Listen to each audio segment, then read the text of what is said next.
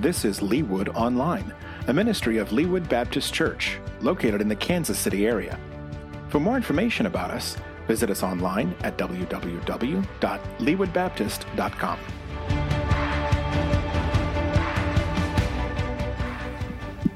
It's a privilege to be here this morning to worship with you and to fill in for Pastor Steve, and I just feel so blessed that he was available to come and be with you in this time. He's a good friend, but more than that, he is a man of God and is a good pastor, a very good pastor through the years, and Lenexa Baptist Church, and those of you know the story of that church. And so I'm just blessed that he could be here, and I hope you will feel that too.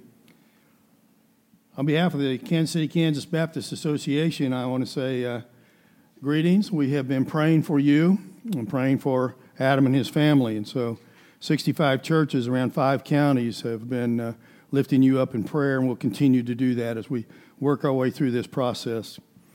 This morning, if you will, I'd ask that you turn to your Bibles, 1 Timothy chapter 4, verses 1 through 10 is where we'll be. I just want to share a little bit with you a scripture passage that touched me. Often when I preach, I feel like I'm preparing a sermon for Donnie. So I'm just going to share that with you today. And that's the way this one came about. And so 1 Timothy chapter 4, verses 1 through 10. I want to visit with you and just try to encourage and challenge you about our spiritual fitness, our spiritual condition, each one of us as Christians. As I begin to do that, let me pray with you this morning. Father, I thank you again for the opportunity to come and to be in your house. Father, I thank you for the opportunity we've had to come and to lift your name on high. Pray now that all I say would honor and exalt you, that people would see Jesus Christ and not Donnie, that people would see the cross through the words that we speak, Father. Be with us as we continue to worship and praise you. Again, I lift this church up, Father, and just ask you to put your arms around them, love on them, Father, give them all the peace and comfort that they need. Pray now as we go into this message, you be with us. In Jesus' name we pray. Amen. We live in a time in history where people have never been more aware of their physical health. For years, our physical appearance has been something to work at and to strive for, and physical conditioning has been presented to us continually. And now, with the COVID, this pandemic that we're in, every morning when you get up, there it is. We're to do this, to wear a mask, we're to social distance, we're to watch where we are, and on and on and on. And there are rules and kind of suggestions and some mandates and all that. And so our physical health is continually in front of us. And then there's the other side of our physical health, the appearance factor. See, our society it's become so obsessed with appearance. You know, People magazine, Vogue, Glamour, all these magazines, the media, social media. The glamorous, the handsome, the strong, the tall, the tanned are presented in the ads and commercials. That's the ideal appearance. 6'2", tall, lanky, tanned. This is all it's going to be for Donnie if that's the case. I'm 5'7". And the other day, the doctor in my wellness assessment told me I was 5'6". So I'm getting older. Then he went on to share that the only thing growing, Donnie, is your waistline. You're never going to get any taller. I'm telling you, we become obsessed with our physical health and our appearance in our Western culture. We've been educated over time that our physical condition should be one of a healthy lifestyle, and therefore we're encouraged to get in shape and to stay in shape. No matter what age you are, they tell us you got to do a little exercise every day, and that physical emphasis. You know, I've worked out all my life. I've played sports at a pretty high level. I was fortunate to play for the university, for a college. And so I understand training, and I understand staying in shape and healthiness and all those things. In fact, in that wellness assessment, the doctor said to me, I've had him for 30-some years. And he says, Donnie, you're in excellent shape and health for your age. I asked him, when did you start adding for your age?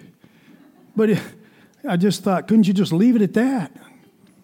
Scripture has something to say about that, though. 1 Corinthians 6, 19 through 20 says, do you not know that your bodies are temples of the Holy Spirit, who is in you, whom you have received from God? So this body, this shell, will someday return to the earth, to the dust. This is just a residence for the Holy Spirit at this point. It's a residence in which the Holy Spirit, as Christians, is to work in us and through us to accomplish the work of the kingdom. And so, yes, we do need to take care of this temple. This body needs to be in good shape. See, our physical health is important to God, as our earthly body is a temporary residence for Him. But our society has made our appearance a priority in our culture. Many people then get caught up in this. We understand what it takes to get in shape and watch our health. We understand the priority of good diet and exercise, and we understand our life is better with good health. But it doesn't mean we always do it, does it? Sometimes we become complacent. 1 Samuel 16:7, another verse regarding this appearance in this body of ours. It says, "But the Lord said to Samuel," now they're looking for a king at this point, "Do not look on his appearance or on the height of his stature, because I have rejected him. For the Lord sees not as man sees, for the Lord sees not as man sees. Man looks on the outward appearance, but the Lord looks on the heart." See, our spiritual condition is more important to God. What if we took the concern and the commitment of our physical conditioning and we applied it to our spiritual condition? What if we took the emphasis every morning of getting up and seeing on the news, instead of about our physical, but about our spiritual condition? See, what if we had the same priority of staying healthy in our spiritual life that we've placed on our physical life? Could it be today we Christians are distracted by the world's priorities of physical conditioning over spiritual conditioning? And we've relegated our spiritual health to a place far down the list on our priorities.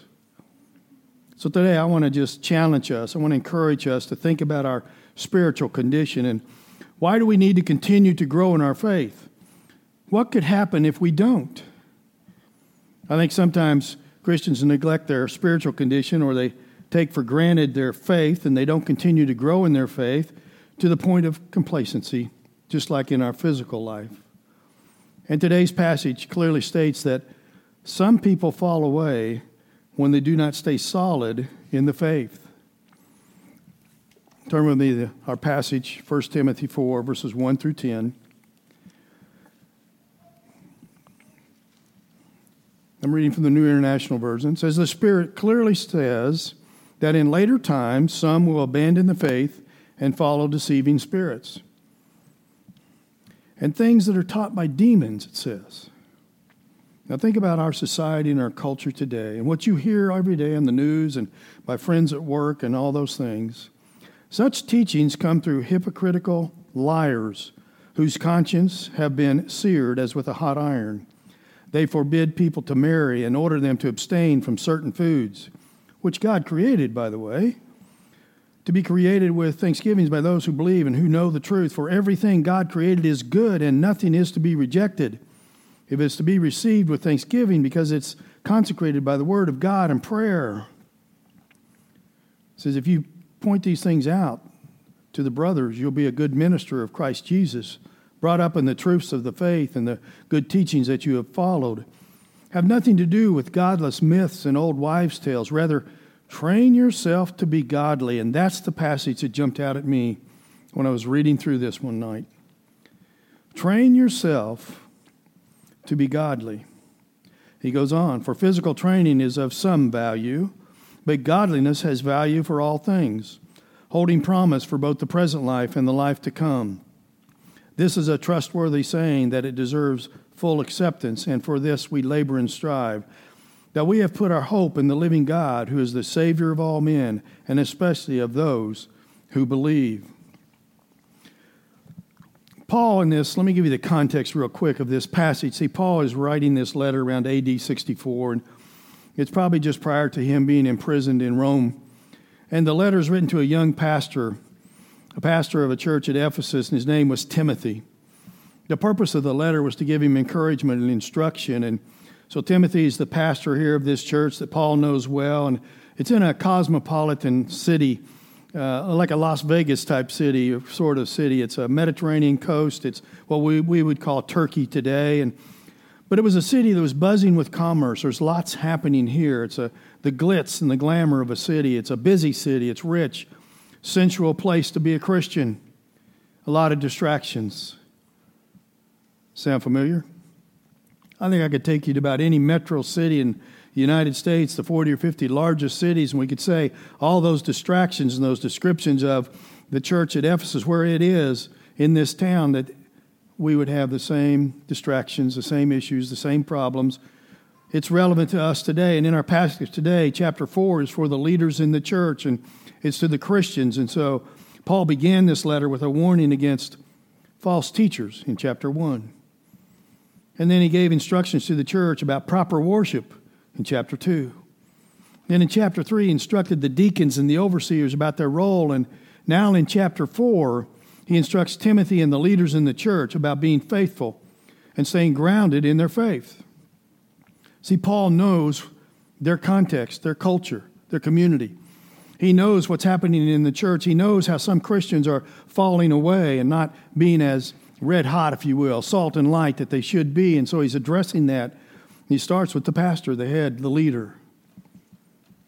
Look at verse 1. The Spirit clearly says that in later times, some will abandon the faith.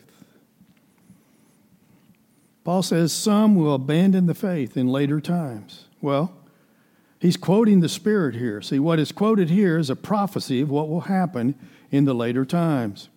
Later times began when the resurrection of Christ occurred. So we, like them, are in the later times. This applies to us just as much as it did to them. We are in the later times. So we are listening for him to speak to us in this moment. Paul's letter, his warning, is just as relevant, I think, to us today. Now note that two opponents of the gospel are mentioned here. Deceitful spirits and demons. It says, both of them are on Satan's side, and it seems clear that Christians can be distracted. The fact that he has thrown that in there. Let Timothy know that there are voices out there that are saying things that aren't correct, that aren't proper. Then don't go with what we say, that don't match up with the gospel message. They're an imitation, a clever imitation of the real thing in some cases. And he calls them liars. He calls them hypocritical liars in verse 2.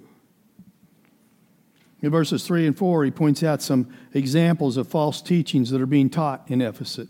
Now, the false teachings that he gives are really kind of minor compared to some of the false teachings we see today. He mentions here that they're being taught that they're not supposed to marry, forbidding people to marry. And then he orders them, some of the false teachers orders them to abstain from certain foods. To me, kind of minor teachings, but they're distracting people. They're pulling people away from the gospel message. They're pulling them away from their commitment to the church and to Christ. And so Paul points those out. I think today we have distractions well beyond. We've redefined marriage, period, not just don't marry. We've redefined it in our society, haven't we? Anything goes. With regards to what we eat, they tell us in America we're all gluttons, that we're overweight. I mean, if that's okay, that to me, those two are kind of minor, though, compared to what we hear in our society today. But he points it out. If our situation today is even more serious than those two, as I'm looking at this, I'm going, okay, it applies even more. It's a warning, a caution sign, even more to us today. Paul warns us in verse 1 about what happens when people hear, believe, and accept the lies of the world. And they are right now. It says, some will abandon the faith. That's the way it's worded in the New International. The King James Version says, some will depart from the faith. Now note that this verse does not say they will fall away from their salvation. That's a different discussion. He's simply stating that if you're not grounded, you'll fall for the lies of the world and you'll drift from your relationship with God. You'll become lukewarm. Church is not as important. You don't read your Bible as often. You don't even go to church as often. And you kind of fall away from your faith. First thing I want us to understand today is that we must be diligent in our faith. We cannot delegate it and relegate it to the back burner. We cannot relegate it to just Sundays only. See, our faith needs to be in front of us. It's more than just for emergency situations. We must be on the lookout for false, unbiblical teachings and priorities. And the only way to do that is to continually be working at knowing God intimately. I'm always amazed to think that God wants an intimate relationship with me. Little old Donnie, a sinner, not worthy of the salvation and the death of Jesus Christ, but that's what he did. And then after that, he said, but I want you all to be my children. And I want you to have an intimate relationship, a love relationship with me. And the first point I want you to understand today as we look at this passage is that our spiritual discipline and our spiritual condition requires intentionality. We have to be intentional about growing in our faith. We must be actively growing in our faith. That requires actions from us. We must prioritize and be intentional about reading our Bible, studying our Bible with purpose, worshiping God corporately and personally, finding a place to serve God, giving back to God, and sharing with others. How else will we distinguish the truth from the lies of the world if we don't know the truth? Today, the most committed church-going Christian, just to give you some facts and statistics as I think about this. Today, the most committed church-going Christian misses church at least once a month. Ball games, family functions, vacations, travel for work, illnesses all take up some of our Sunday mornings. And the sad fact is that church attendance is the only way most Christians expect to grow in their faith. When I was on staff at Emmanuel Baptist Church, I had a Sunday school teacher that had been there for quite a while, and I'm trying to raise the expectations and what we expect of teachers, and attendance and being there on a regular basis, obviously to me, would be one of them. He had 5 weeks of vacation in the business world. So in the business world, and Jason appreciate this, in the business world, you get the weekend before the vacation starts, you get the weekend after. So 5 times 2, he's gone about 10 weeks just right there on Sunday morning. Then he had season tickets to the Chiefs. I love the Chiefs. But they have about 8 home games. So now I'm up to 18 times he's gone during the year, not counting any illnesses or anything else. So I'm raising the expectations. And I have a covenant for what I expect out of my teachers. And I said, Wayne, we've got to let you go, or we're going to have to find a co-teacher that you can mentor and let them eventually take over the class. Because you're gone too often. Well, I've taught this class for you. I need commitment. But see, that's how we allow sometimes our own personal agenda and priorities to get in the way of what God's called us to do and to be. It was hard to have that discussion. He loved teaching. He's a good teacher. But there's a commitment that's expected of us from what I study the Scripture. See, if coming to a worship service is your plan for discipleship, it is a weak plan. In a 30-minute sermon, and Steve, myself, 60-some pastors preaching this morning in our association, preaching in our own style and personality and trying to communicate the gospel message, but in 30 minutes, I can't disciple you. It takes more than that. Actually, my Sunday school class is a better place because I can come alongside of you as an individual, and we can socialize, and I can take you with me on hospital visits, and I can show you what it is to be with a church and grieve with them and how to pray for people, and I can walk with you. That's a discipleship process. Whereas coming into the service and don't quit coming, Steve won't appreciate that. But I want you to understand, if this is the only way you plan on being discipled, it is a weak plan. I'm putting information out. Now you have to do something with it. There's no pushback. There's no discussion. There's what about this? How do I handle that? In fact, let me give you this way of thinking about it.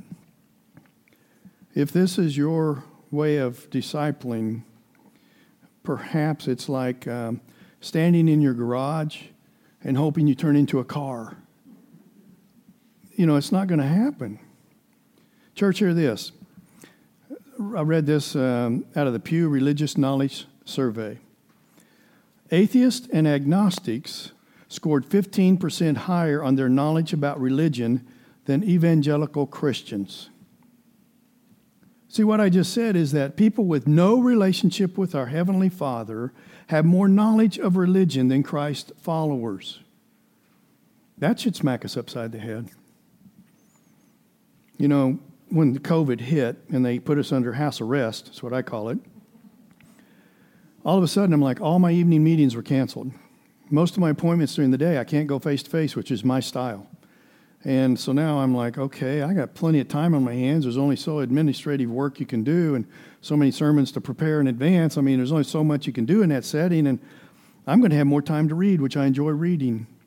It's comforting. It's a pleasure for me to sit down and get in a novel or some book and just read 2 or 3 hours. But then it struck me. See, I called Amazon. I got online, and ordered 4 books from Amazon. 2.5 weeks later, I was done with those 4 books, and now what? In the middle of, we're still under house arrest. And that's when it kind of struck me. Donnie, think what you just did. You get up in the morning and you have 30-minute devotion, reading a psalm and a proverb and then some New Testament passage. You prepare to teach and you're in the Bible teaching, and then you prepare to preach and you're in the Bible preaching, and you love all of that, and this is Donnie talking, as honest as I can be. It hit me. Why don't I pick the Bible up and read for hours on end? For pleasure. And read the stories and read about the miracles. Or why don't I do it with the same intensity that I do novels about the Holocaust and different things? Talk about a smack upside the head. I don't know about you, but every home in America, they tell us, has about 11 Bibles sitting around.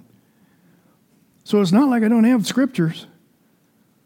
Boy, I'm telling you, sometimes when I'm preaching, God's preaching to Donnie. And that was an instance where he got my attention. Here are 2 more stats for us. 57% of regular churchgoers say they have never had a religious experience that changed their life. Had a deacon, they told me to go out and replant this church. I have 8 people when I get there, and it's a little rural community, and we went from 8 to 48 in that first year, which was amazing, because when I got there, I found out of the 8 that they gave me, 6 of them, one's in a wheelchair, one's on crutches, the other 4 are not very mobile. I had 1 couple that could go knock on doors, put on block parties and VBS and all the things that we need to do, get out in the community. I thought, boy, Lord. But he blessed us, and we went up to 48. But the deacon in that church, so I've been a deacon for 30, 40 years. And I thought, well, that's good to know. He's the only deacon in that little church, 8 people. And so I asked him one day, because he was teaching Sunday school, and they asked me if I had any thoughts or comments. And I always like to ask people when I'm teaching, tell me where you saw God at work in your life. And I've learned to add this week. Here's why I learned that. Because with this deacon, 2 or 3 times, hey, tell me where you saw God at work in your life. Well, and this is him. I was on a tractor about 16 years old. He's 74 at the time. 16 years old on a tractor, and God spoke to me. Oh, really? Next time I ask it, 2 or 3 weeks later, and he answered the same answer. So I learned in that experience to add this week. See, you and I should see God at work in our life every week, every day. Every moment we should be seeing what God has allowed me to take another breath, if nothing else. And so it's just gotten to me that sometimes we think we're walking with God when really He's way ahead of us and we're lagging behind. Almost 1/3 of evangelicals attend church simply out of obligation. Well, we want to raise the kids in the church, we better go. Something like that.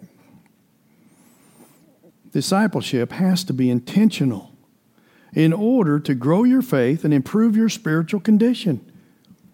Paul is saying, get serious about our walk with God. And he tells Timothy, you need to know the truth so that you can point out the lies and the false teachings. Verse 6, if you point these things out to the brothers, you'll be a good minister of Christ Jesus, brought up in the truths of the faith and of the good teachings that you have followed. See, our environment, even a spiritually nurturing one, won't change us. It takes the work of the Holy Spirit working through us and in us to change us. And if you're not present and in His presence with Him, how can that happen? Intentional living. I looked that up because that's what we're talking about. Intentional living. I thought, well, I'm going to see if it's defined. And, you can Google anything nowadays. Any lifestyle based on an individual's conscious attempts to live according to their values and beliefs. Christians, we need to be intentional in living out our values and our beliefs. And the way to do that is to stay in the Word so that you know and affirmed your values and your beliefs. In the business world, I do some consulting work through the years, leadership things, and I just learned values drive behavior. Christians, you know why we're not growing the church in North America? It's the only continent that the Christian faith is not growing, North America. All the other continents, it's growing. I think right there's the answer. We're not living out our values. We're not living close to Christ like we should be. 72% of the unchurched believe the church is filled with hypocrites. That's the impression the world has of us.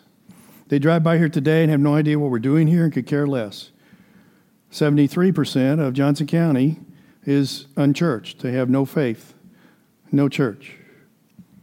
That's the culture we live in. See, we're not living out our Christian faith, our values, and our beliefs, and it's not being reflected out into the culture. In fact, my expression is the culture has changed the church more than the church has changed the culture, and that's not the way it was intended to be. We're not being the salt, the light that we were called to be. Could it be we're not walking in our faith daily? That we're not growing closer to God each day? See, we must be intentional about our discipleship. Second point I want to give you out of this passage. Spiritual discipline and our spiritual condition require a plan. If we're going to be intentional, we need to plan. Verse 7. Paul lays out a course of action for Timothy here. He kind of outlines what he should do. He says, have nothing to do, 2 points, have nothing to do with godless myths and wives' tales. So forget about what you're hearing in the media and in the world and in the, we'll call it fake news, whatever. But forget that. Rather, train yourself to be godly. 2 steps. Paul, by his instruction, calls into account where Timothy spends his time. Don't waste time on activities that do not draw you closer to Christ. Don't listen to the lies. Don't listen to the false prophets out there, the voices of the world. There are many of them, but you should have nothing to do with them, Timothy. And he's speaking to us as well today. Paul's challenging Timothy in verse 7. Have nothing to do with godless myths and old wives' tales. Rather, train yourself to be godly. Timothy, it's time to step up. Godliness won't just happen. The plan is train yourself to be godly. Had the opportunity to compete on my college university's rodeo team. 300 rodeo teams in colleges and universities across the United States, and got the opportunity to compete on the team. And we would train 2 to 3 days a week, and we had nutritionists and weight people and trainers and all that available to us, and train during the week and go to classes and all those things and scholarships and all that, just like football players and everything. But my point is, I know what it means to train and to be in training and to watch what I eat and the exercise I have to do and how I need to practice and visualize and positive thinking, all those things that you practice to accomplish something in the physical realm. And we went to the national finals. Just a great opportunity. We were leading the nation when we got there. 300 and some teams, we're leading the nation. We get to Bozeman, Montana. I'm telling you, we know how to train. Donnie knows what it means when it says train. Do I apply that same discipline to my spiritual condition? That's the question. Do I apply that discipline of every day preparing for the competition? Reading the Bible daily, studying the Bible, praying over the Scriptures, asking God to speak to you through His Word each day. Train yourself to be godly. 15% of Americans believe studying theology, that's for pastors. Most Americans believe that's pastors. That's what they're supposed to do. 54% of Americans say theological beliefs are not a matter of objective truth. In other words, it's not black or white, but rather belongs in the category of subjective personal opinion. 54% believe just whatever you want to do, whatever makes you feel good. Yeah, it's a good book to read. Got some good thoughts. I don't agree with it. That's their mentality. And Americans are divided on what the Bible is and what authority it has over their lives. In fact, in the 2020 State of Theology study, it also found that 34% believe modern science disproves this book. 34% of America says, that's not true based on science. That's not true. That's what you're dealing with when you go to work tomorrow. That's the culture we live in. That's the context of where you're to be a missionary. So there will be godless myths and wives' tales out here in our culture, since most Americans just treat the Bible knowledge like choose your own adventure book, believe what you want. We'll be confronted in our daily lives by the very things Paul is addressing here with Timothy. So we must be intentional in our personal discipleship. We must have a plan for our personal discipleship. I saw a statistic that the average churchgoer does not open their Bible from one Sunday to the next. Tells us there's no intentionality. There's no plan. I wonder today, they don't get to play today, but I wonder about the Chiefs. How would the Chiefs do without ever reading the playbook, not memorizing the plays, not knowing the plays? Or how would they do without ever learning the plays and never practicing, in fact, just showing up for the game? How would they do? Between early 2019 and June of this year, 2020, the percentage of U.S. adults who say they use the Bible dropped from 14% to 8.5%. Those that read their Bible daily from early 2019 through June of 2020 this year, those that read their Bible daily dropped. Now think about that. In the midst of a national pandemic, protests and riots in our streets, race relations at a low point, tension and conflict rising globally between nations, and Christian values under attack, Bible usage is going down. If we're not turning to this book for the answers, where are we turning as a society?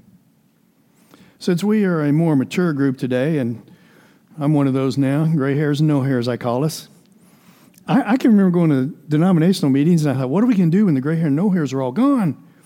And now I'm one of them. So I understand, we get older. But here's a stat that kind of blew me away. Adults age 74 and up are the least likely age group to read their Bible multiple times each week, with only 10% that do that. Wow. I'm thinking I'm getting closer to heaven. I might want to keep reading the manual each year. Paul says in the passage that Stephen read for us earlier, do you not know that in a race all the runners run? Remember in that passage what he was saying? If you're going to run as if to win. And then at the end of it he says, therefore I do not run like a man running aimlessly. I do not fight like a man beating the air. No, I beat my body. I make it my slave to that after I have preached to others. I myself will not be disqualified for the prize. Paul is saying if you're going to enter this race, if you're going to put your toe on the line to run a race, he wants you to run it as hard as you can and run as if you're going to win and do the best you can. You may not win, but do the best you can. If you're going to call yourself a Christian, do it with purpose and with discipline. Put in the hard work and preparation. Train to be godly because our spiritual condition is for all eternity and it's more important than any physical condition that we will achieve. Physical conditioning will not last. All of the spiritual conditioning builds up rewards and blessings for me in heaven. I just want to get in. I'm good. I've got that one covered. And when I get there, I want at least a closet, but boy, it'd be nice to have a mansion. I just want to get in and see God and see all the truths of the Scriptures lived out for me. And I won't have time to ask him questions I've had here because they won't be relevant. They aren't important. But this physical body's going to die. And it's going to be gone. And so someday, the spiritual conditioning that we did here in this moment while here is going to impact not just how we live or the people around us today, but it impacts when we get to heaven as well. Many Christians get caught up in this religious activities of the church, and they think that's good, that's the best they can do, and they don't train for the purpose of godliness. God wants us to have a passionate spirituality, an intimacy with Him, not a mere show of religion. And the secret of intimacy with God requires discipline. Stephen Covey, he's Mormon, but he does a lot of leadership books, and he talks about communication. He says communication is the lifeblood to a relationship. And that trust is the immune system. I've placed my trust in Jesus Christ. So there's the immune system.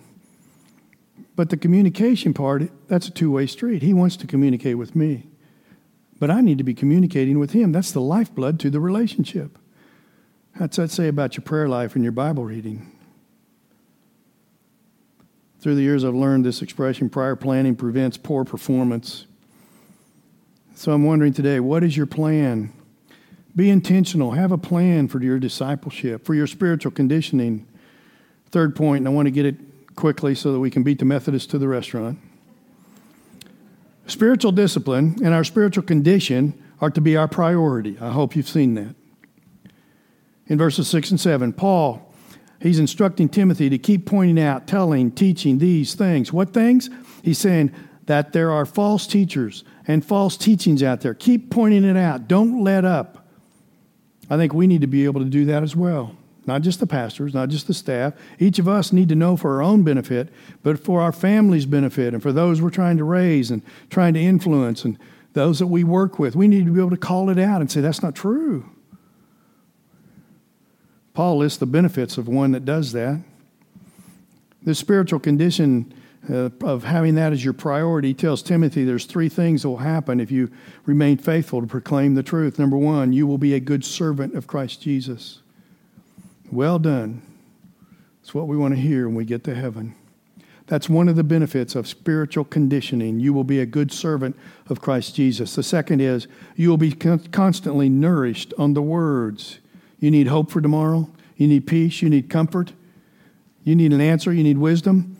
You will be constantly nourished on the words. Number 3, you'll be constantly nourished on sound doctrine. You know, I could have sat at home today and watched a number of pastors, teachers on TV. And I've done that before. I've watched them. There's some false doctrine on that TV. Just because they got money to buy ad time and space on TV doesn't mean it's a true message. But people sitting at home, and sometimes Christians aren't aware of that. Spiritual growth and discipline take time and energy, but it's well worth the effort. See, God will bless you for your obedience, and He'll be faithful to you as you are discipled. Verse 8, Paul addresses the importance of physical discipline when he states, it is of some value. I thought that was interesting. This physical that we're so infatuated with, there is some value to that. But godliness, he says, is profitable for all things, since it holds promise for the present life and also for the life to come. Paul's not saying that we shouldn't exercise the body, not at all. In fact, the Scripture addresses that, and we touched on it earlier. But he is saying that what's more important is the spiritual exercise for godliness. Godliness is important in this life as well as the life after this. Our godliness impacts our daily lives and determines our rewards in heaven. I wonder, are you in shape both physically and spiritually? In our society, much emphasis is placed on that physical, but what about your spiritual? Our physical health is susceptible to disease and injury we're seeing now, even with the COVID. But our faith, it sustains us through any tragedy. That's what gets us through it. To train ourselves to be godly, we must develop our faith and by using our God-given abilities in the service of the church. And I'm asking today, are you developing your spiritual muscles? Paul's encouraging us to strive for intimacy with God. As you walk out from this place today, I hope you'll draw closer to Him. And as you go home, I hope you'll develop in your mind a plan and a process through which you will get into the Word. Let's close with verses 9 and 10. He says, this is a trustworthy saying that deserves full acceptance, and for this we labor and we strive, that we have put our hope in the living God, who's the Savior of all men, and especially of those who believe. See, Paul says, it is a trustworthy statement deserving full acceptance. You can count on this, he's saying to Timothy. Take heart. What he's been talking about, of course, the pursuit of godliness is of great importance. It's profitable for all things. Don't neglect it. We labor and we strive for godliness, and we place our hope and we have fixed our priority on God. That's what He's looking for. To serve Him, to please Him should be our motivation. It's our goal. It's to be our focus. Not that we earn our salvation or His favor, any of that. Don't hear me say that. Salvation is a gift from God, which we receive through our faith. And then there's these other big church words, sanctification and justification, where we are growing in our faith. But we can't earn our salvation. We can't work our salvation. It's through God's grace and His mercy. And What we're supposed to do is to strive to labor and please Him and be obedient and faithful to Him. Let me just ask you this today. How distant are you from God right now? How distant from God are you right now if we were to evaluate your spiritual conditioning plan? I wonder, has your closeness to Him chilled just a little? It's always fun in church work to watch a new person accept Christ. That first 2 years, they tell anybody and everybody about their relationship to God. New Christians win more people to Christ than Christians that have been Christians for 50, 60 years because they're fired up. They're on fire about it. Maybe that's where you were when you first came to Christ. Where are you today? Where's the zeal, the fire that we had when we first accepted that message? Let me ask you today, what is your spiritual condition? And what is your plan for growing in your faith? Let me pray for you. Father, I thank you this morning for the opportunity to come into your house to worship you. And I thank you again that we can open your word and you can speak to us. And your message is every bit as relevant today as it ever was, Father. And so thank you that your words touch our hearts and move us to action. I pray that the Spirit will touch each person here today as we go from this place. We'll be drawn closer to you. And then in this week, we'll open our Bibles more frequently, that we'll begin to study and not just read, and we'll begin to learn and not just see words on a page. That we'll find a place of service, Father, that we'll open our hearts to you and our eyes to those around us that need the word, need the gospel. So, Father, this morning, just encourage us, challenge us as we go from this place to be all you've called us to be. In Jesus' name we pray. Amen.